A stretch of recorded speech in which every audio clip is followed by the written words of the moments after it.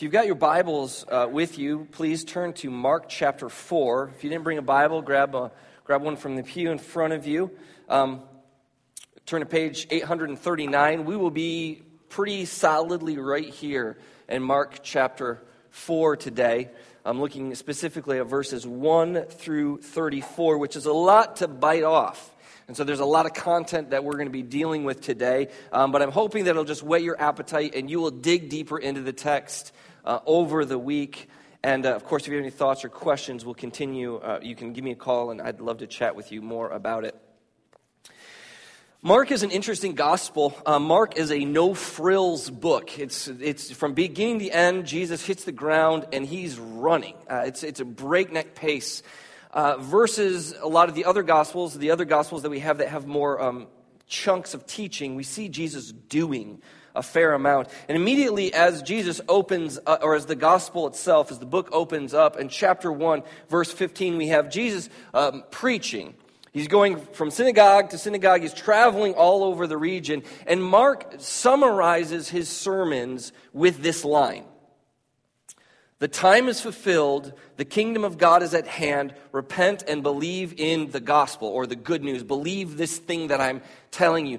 Mark doesn't fill out the sermon. He doesn't give us all of the different things. He summarizes it for us. And so this statement is incredibly important. If we don't understand this, we don't understand what Jesus is up to.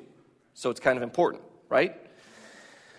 What's interesting about us in our day and age, of course, if you took this and you went out in the street or you said to somebody this sentence, the time is fulfilled, kingdom of God is at hand, repent and believe it, not only would they look at you like you're... In fact, if you went from church to church and you declared this, people would probably still think you're off your meds. Because this is not language we use. This is not the way that we talk about things. We don't have a framework for understanding this. We don't use kingdom language. We don't necessarily understand what's happening here. So Mark's hearers, Jesus' hearers, have kind of a step up, a leg up on us, because it's clearly enough for Mark just to drop this line in the gospel and walk away and assume that people understand what he is saying. Right? He doesn't need to fill it out. We do. And so I want to do that very quickly, because if we don't understand this, we will not understand Mark chapter 4. We will not understand the parables of Jesus. So the time is fulfilled is pretty easy. It's time. Something that we've been hoping for is now happening. And that thing that we've been hoping for that is now happening, Jesus calls it the kingdom of God. And that simply means the time, the place, the area in which God invades the world and he becomes Lord of all, visible king over the cosmos. And then, of course, there's all kinds of implications that follow after that. If I put it in my own parable, I would say it like this. There is a time when we will vote for a new president, right? In November. Not this November, but some November when people vote. There will be a time when we would vote for a new president, and that new president will be elected, and they will be, the president-elect. But the president-elect doesn't actually take office until when? It's like January sometime, right? January. And so between the time of November and between the time of January, you kind of have two presidents. You have one that is acting in charge and doing all kinds of things, maybe really terrible things. Maybe he's signing all kinds of executive orders, or he is letting all kinds of, he's forgiving people who should be remaining in jail, right? Well, he's doing all kinds of terrible things. But we know that there's a time when this new president will come into office, and the terrible president will be set aside, and the new president can set things right. Make sense? This is what Jesus is saying. The kingdom, the reign, the rule of God is now coming. It's at hand. And all that was before is going to be passing away. He says, in fact, I think it's the Apostle John says, the world and its pleasures are passing away. Right? The world is passing away. This age is passing away. And there is a new one that is on the horizon. There's going to come a day when this kingdom will come and God will judge us by the secrets of our hearts, Paul says, which is kind of scary. Because I've done lots of bad things, but I've thought way more bad things, right? The secrets of our hearts. He will raise the dead, he will judge the dead, and he will reign in righteousness forever. So what is happening in Mark chapter 4, I am positing to you as an extension of this. So in Mark chapter 1, verse 14 and 15, he just drops it. Here's the kingdom of God, it's at hand. And it isn't until Mark chapter 4 that we begin to have some explanation for what the kingdom of God looks like. And Jesus explains that in parables, which are stories with a point, stories with a teaching. Now, remember how I said last week, or maybe it was 2 weeks ago, that you need to make sure that you pay more attention to set changes than the little black headings. Remember I was talking about that? With these little black headings that help us find things and it helps summarize things, but sometimes you might think that, well, here's a new black heading, and so Jesus is doing something completely new. He's talking about something completely unrelated to what came before. No, look for set changes. So the first set change, play language, musical language, since I don't want Chelsea's ire, musical language, set changes.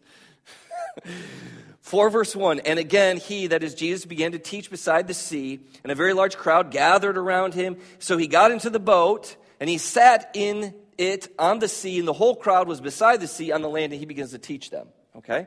Then, if you jump down to verse 35, set change. Verse 35, so bottom of the column, the next column there. On that day, when evening had come, so new time, he said to them, let us go across to the other side. So here's a scene change, set change. So that tells us something important. It tells us that verse 1 through verse 34 is all one pericope, all one section, all one piece of Scripture. And it breaks down like this. I'm trying to make this real clear because, again, this is a fair amount of stuff. We have 3 sections in this larger section. The first section in verses 1 through 9 where Jesus delivers a parable to the people who are all standing around on the shore. So he's teaching from the boat, everybody's standing around, and he delivers a parable to them. He teaches them through a story. He then confuses everyone, which I love. And the disciples say, Jesus, we have no idea what you're talking about. Please let us in verses 10 through 20. And then in verses 21 through 34, Jesus explains even further. He takes this idea that he's built in this first story and he pulls it along, explaining more and more as he goes. Everybody with me? Everybody with me? So far, I love it. So far. Very Now, let's dive into the first parable. And this is one that you might have heard before. If you've darkened the door of a church, you've gone to Sunday school somewhere, you've probably heard this story, the story of the sower. The sower goes along, and what does he do? Sows seed. See, you guys are already on top of it like crazy, right? So Jesus, imagine this story. Jesus is standing or sitting in the boat, and there's a big crowd, and he says, a sower went out to sow seed. And you're like, okay, we've got this.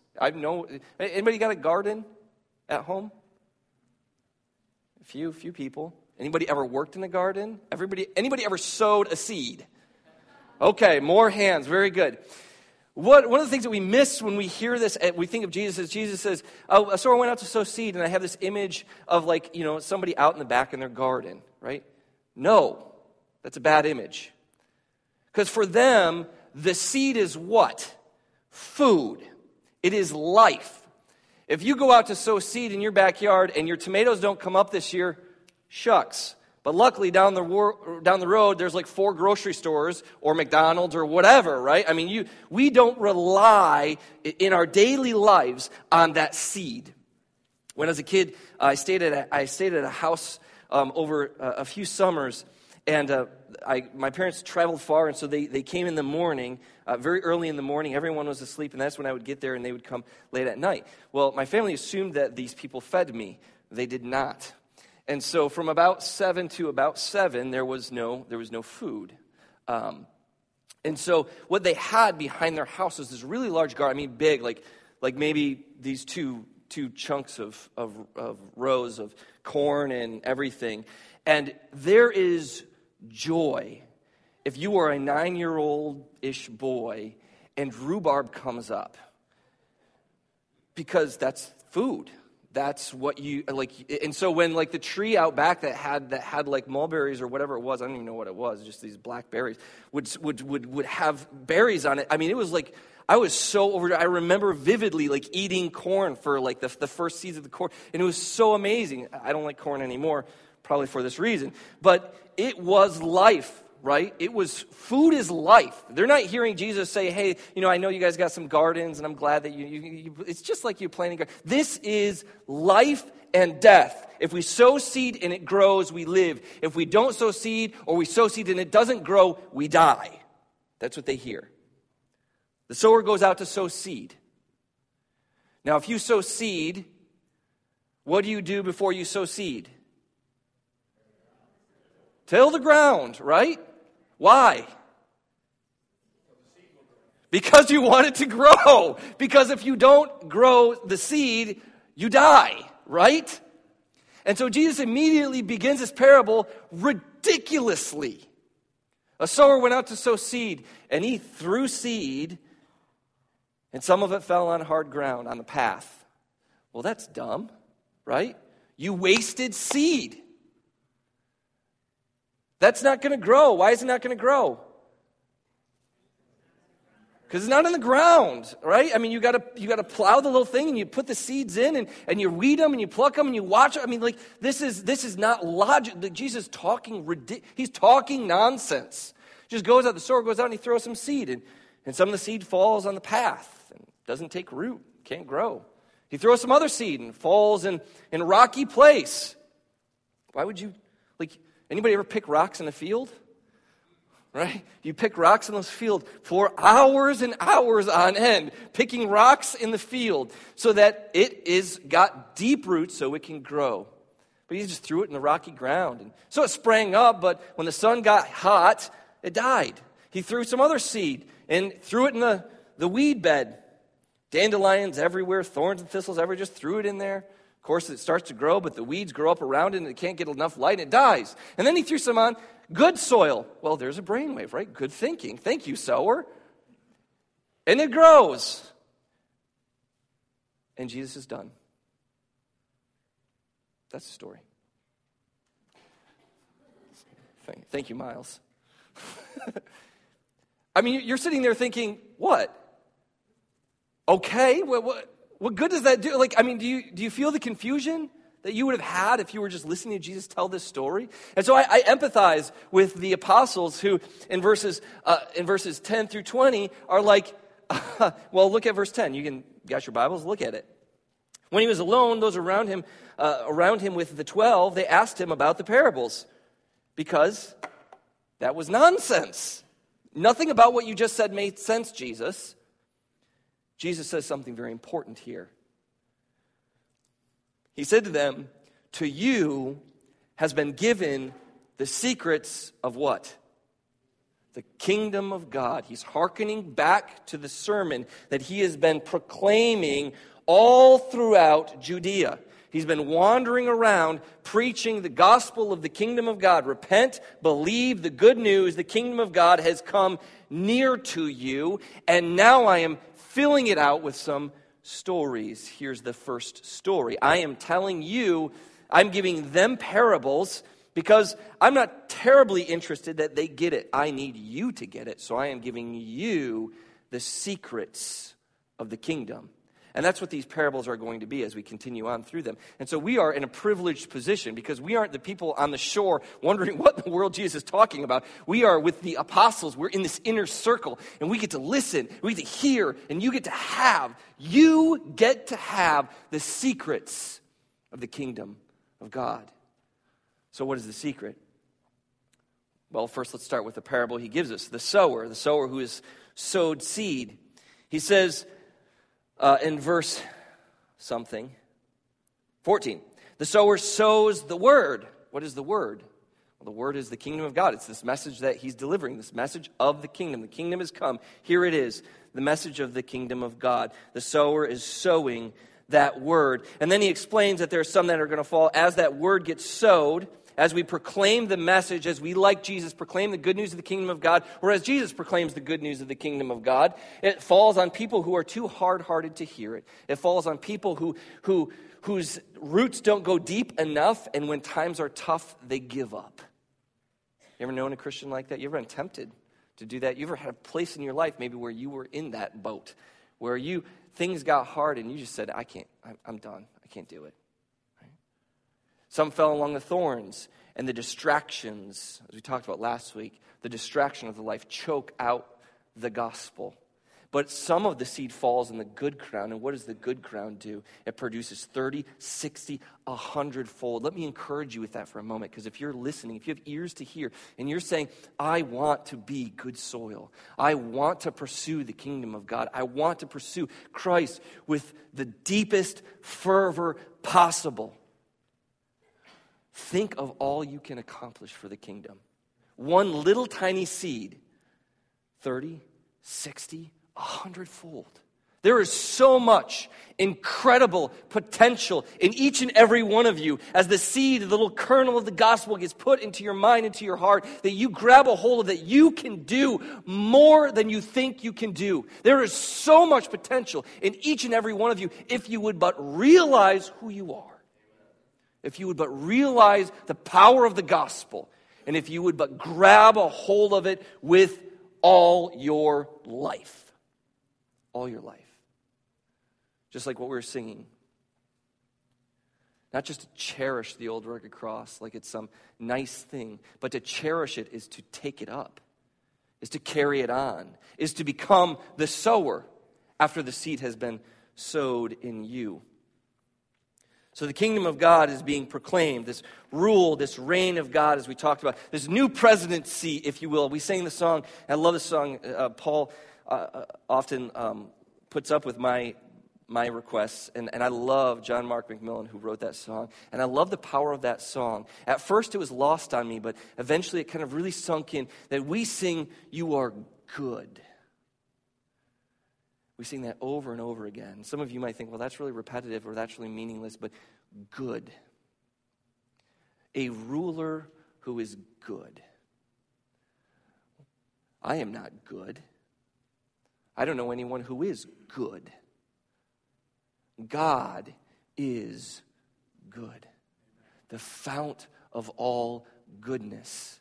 And the message is that goodness is at the precipice, at the edge, ready to invade and take over all creation. And let that goodness sink into all of reality. And you are invited to have a piece of the territory.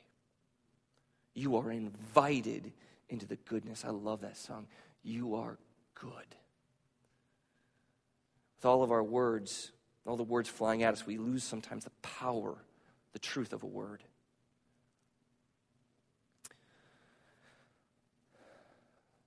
The word is good, and the good is going forth. With many such parables he is teaching. And we see the next parable in verse 21, and he said to them. In fact, there's going to be a series of and he said to them, and he said to them, and he said to them, right? Continuation phrases so that we recognize that this is all, it begins with this. The message has gone forth. The kingdom of God is being proclaimed. Its nearness is being proclaimed, and here are implications that come off it. And the implications are going to be especially helpful to those of you who want to be sowers. I pray, literally, I pray, there are people in this room who want to be sowers. That God has sowed goodness in you. He has sowed the message of the kingdom in you. And you are desperate to also sow that seed into other people. And here are the implications that follow. And I think this will help us to tell the story of the gospel. If you find that it is difficult for you to think, I don't know what I would say. Anybody ever said that? Like, I don't know what I would say to a person. I don't know how I would tell them about God. I wouldn't know where to begin. Let's do what Jesus did. First parable after the sower is the lamp. He said to them, the lamp is brought in. He said to them, read English. Is a lamp brought in to be put under a basket or under a bed and not on a stand? Emery? If we went home tonight, should we take your nightlight and put it under your bed? Well, why would you not like that? Why? Because I'm scared of the dark. What does the light do? Why? What's the light do, Andrew? The night light, what's it do? No, Miles, I'm not calling on you. I don't know what you're going to say. I don't trust you. His dad's right there. I know. The light kills the darkness, right?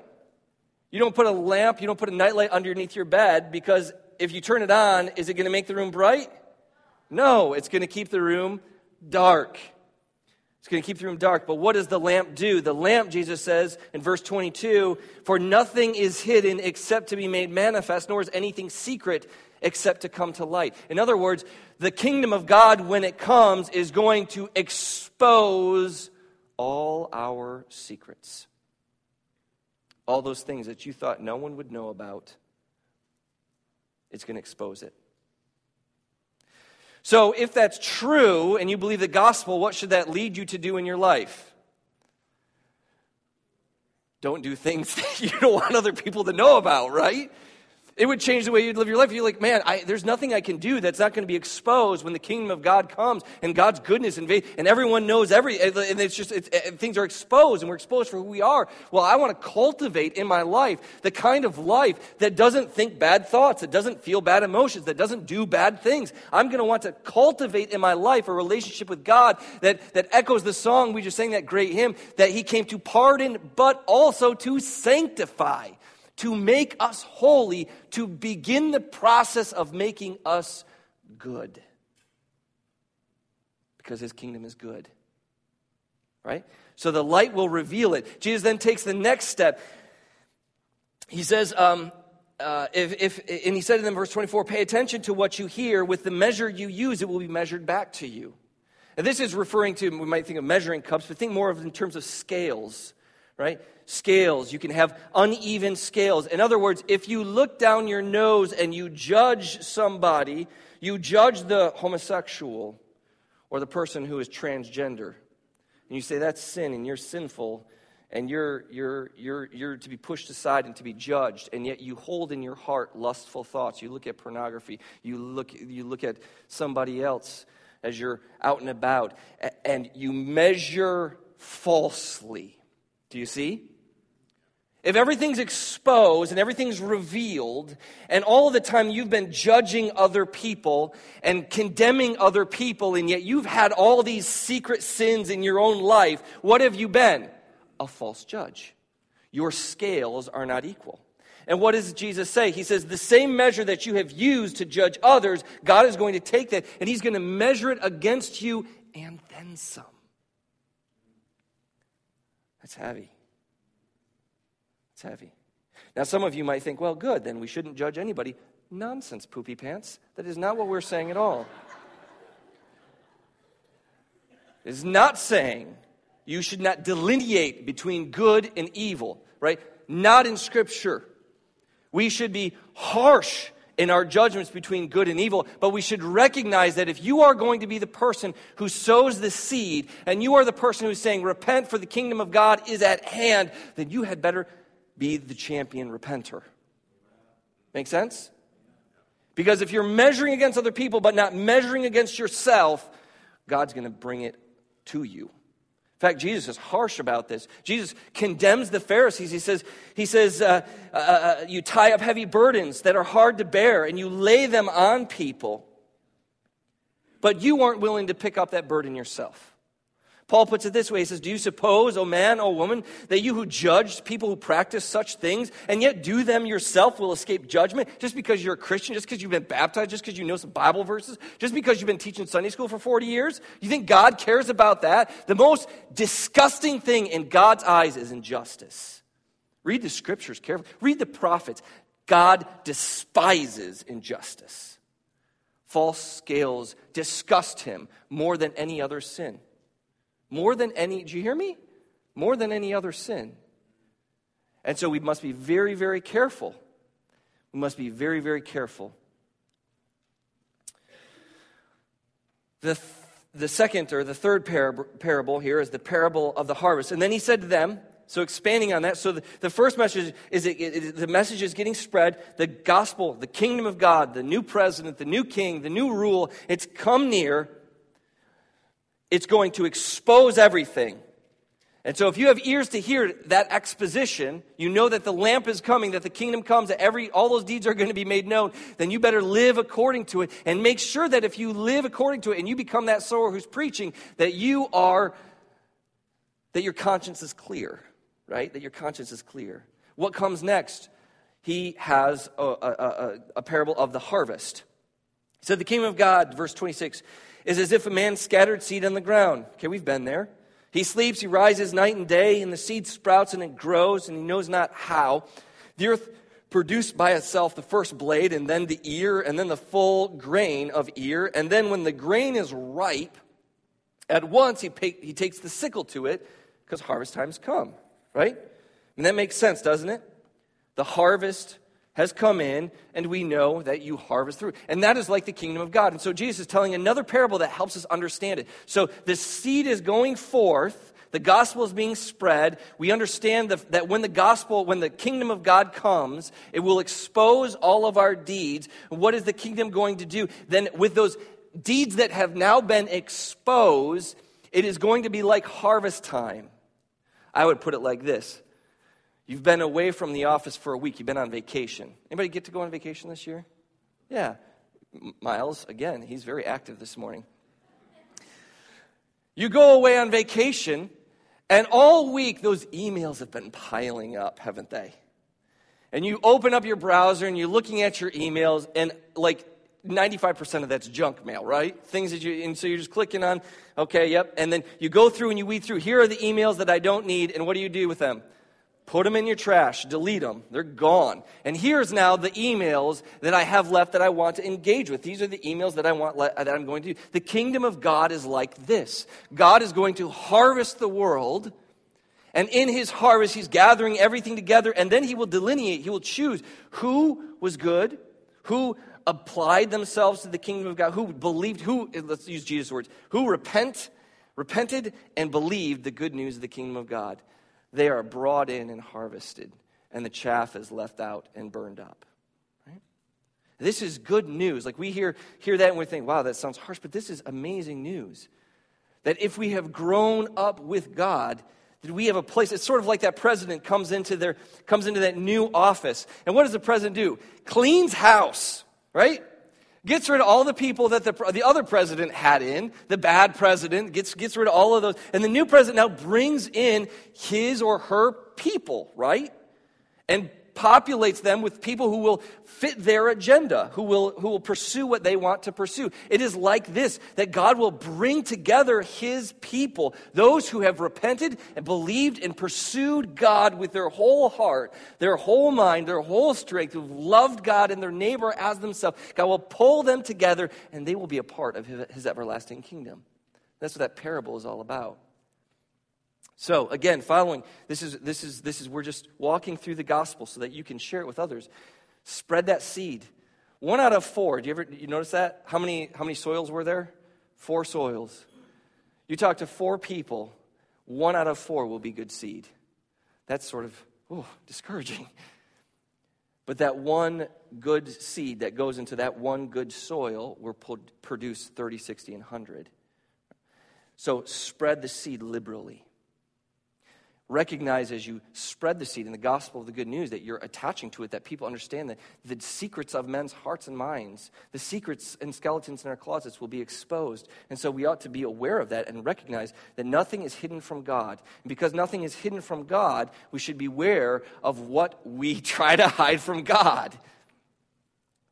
Then we should understand the next step, and that is that the kingdom comes, those deeds will be tested, and we will be separated. There will be that great harvest. The last parable is a parable of the mustard seed, the small seed. The mustard seed, Jesus says in verse 31, it's like a grain of mustard seed which is sown into the ground. It's the smallest seed, right? It's this little tiny, little nothing seed. And you put that little tiny nothing seed in the ground, and what comes of it? A tree. it grows and expands, blossoms. This growing, expanding thing, which just began as a little tiny seed, just this little tiny thing, becomes, and it continues to grow and grow and grow and grow and expand. And the birds of the air find their nests in there. They find their place. They find safety and security in this tree that's expanding is good. This is what the kingdom of God is like. In other words, the kingdom of God is this expanding good. I would attach the idea of eternality. It is this eternal, expanding rule of God, this good in which we can find our harbor and our safety. That's what we see at the end of Revelation, isn't it? The people are all together and God is in their midst and he wipes every tear from their eye. Why? Because he is in the midst of them. He is our God and we are his people and we dwell in his presence forever. And so there's this sense of deep safety and beauty and life and joy. And this is the gospel. This is the good news. And Jesus lays it out for these disciples. And if you follow it here, it's actually pretty step by step. Something that you could actually share with other people. And if we kind of begin to wrap this sermon up, that is exactly what I would suggest that you do. If you say to yourself, man, I don't know where I would begin. I don't know how I would even share the gospel. Read Mark 4 a few times and really see how these parables walk through. Spread the good news of the kingdom of God. When somebody says to you, I got no idea what you're talking about, right? Because the kingdom of God is a phrase that means nothing to me. Well, let me tell you what it's like. It's like a lamp that exposes every secret. It's like a farmer who plants and then he harvests, and then some of the harvest is good and some of the harvest is not so good. And the harvest that is good he keeps, and the parts of the harvest, the parts of the plant. You ever see corn? Out of corn stalk, what do you keep out of the corn stalk? The corn, right? I mean, that's the, now you might find some uses for like the husk or something to make dolls or some nonsense with, but the majority of that plant is tossed away and burned or just left to rot. You want the corn. That's the thing. And it's like that. God is going to separate. Did you hear, believe, repent? Were you baptized for the forgiveness of your sins? Were you part of that? It's like that. It's like a plant that goes into the ground, like a little tiny seed that grows in the ground, and it gets bigger and bigger and bigger, and we find our rest, our eternal place inside that kingdom. Those are things that every single one of you in this room could plant in the life of somebody. Those are stories. So what I'm asking you to do is not to memorize Bible verses, although that's great. I'm not saying you shouldn't, right? Don't hear me wrong on this. Memorize all the Bible verses you can. But one of the things that's easier for us to do, because as people, we tell stories, right? You get home and what do? If you're Laura, you just start going on about the day. And Emery did this, and I did this, and this, like telling me stories. We tell stories. That's what we do. So tell stories. Tell parables. When you want to share the gospel, don't think that you have to get something perfectly. Lean on Jesus in these parables. Make your own parable up. Jesus was not talking about emails. You'll notice in the text that did not show up. But that's our experience, isn't it? Didn't talk about presidents. That's our experience. Find your own way of telling the story that talks about God exposing secrets, that talks about God judging us based on whether or not we've believed and repented and bought into the kingdom of God. Are we following him? Tell those parables. Make your parables. Tell your stories. The last two here are important. There's first of which is to tell everything. It is often pressured upon us to leave out those judgment pieces. Don't do that. But when you include those judgment pieces, make sure that you've repented before you do. Make sense? We need to take those seriously. Lastly, I would say you'll notice that in all of these parables, what ties them together is life. They're plants. They're trees. They're things that are good. It's food that gathers forth in the seed that gets planted. And it's 30, it's 60, it's 100-fold. It's all of these images of peace, of life, of fruition, of joy. When you present the gospel of the kingdom of God, when you receive the gospel, if you're here today and you haven't really received the gospel, if the kingdom of God has never really made sense to you, I would plant this in you and say, this is joy, this is life, this is love, this is peace, this is good news for each and every one of us that has been planted in you, and that you are either the rocky ground who can't hear, please don't be that. You are the path that won't listen. Please don't be that. You're the person who is so easily distracted or killed off by the cares and concerns of this world. Please don't be that. Be that good soil. Hear that good word. Embrace that light. Embrace that tree. Embrace that life. I love the way that Paul says it in a couple passages here in Romans, and I'll leave you with these. He says in Romans 14 that the kingdom of God is not about eating and drinking. Here he's talking about divisions, people who are arguing and fighting in church. It's not about those things. But it is of righteousness and peace and joy in the Holy Spirit. That is the fruit of the kingdom of God. If you are investing in God, as Jack talked about, it's investing in God. If you are investing in God, in a relationship with God, that is the fruit that should come forth from your life. Righteousness, peace, and joy in the Holy Spirit. I love the way that Paul says it as well, as he says in chapter 15, verses 12 and 13. As Isaiah the prophet says, the root of Jesse shall come up and he will arise to rule the Gentiles. Again, that rule motif, the kingdom of God. But in him we will have our hope. May the God of hope then fill you with all joy and peace in believing, so that by the power of the Holy Spirit you may abound in hope. So that by the power of the Holy Spirit you may abound in hope. People should see that in our lives. This morning, if you are in need of prayer, our elders will be down front. We'd love to pray with you. If you need to repent, if you need to ask questions about how do I get right with God, we will be down here and we'd love to help and walk with you. If you are embarrassed about coming down front, catch somebody before you leave this building today. And if you are here today and you're a Christian and you're solid in the faith, I want to encourage you to use these parables and stories to go forth and be like Jesus and spread the good news of the kingdom of God. Let's stand as we sing this last song.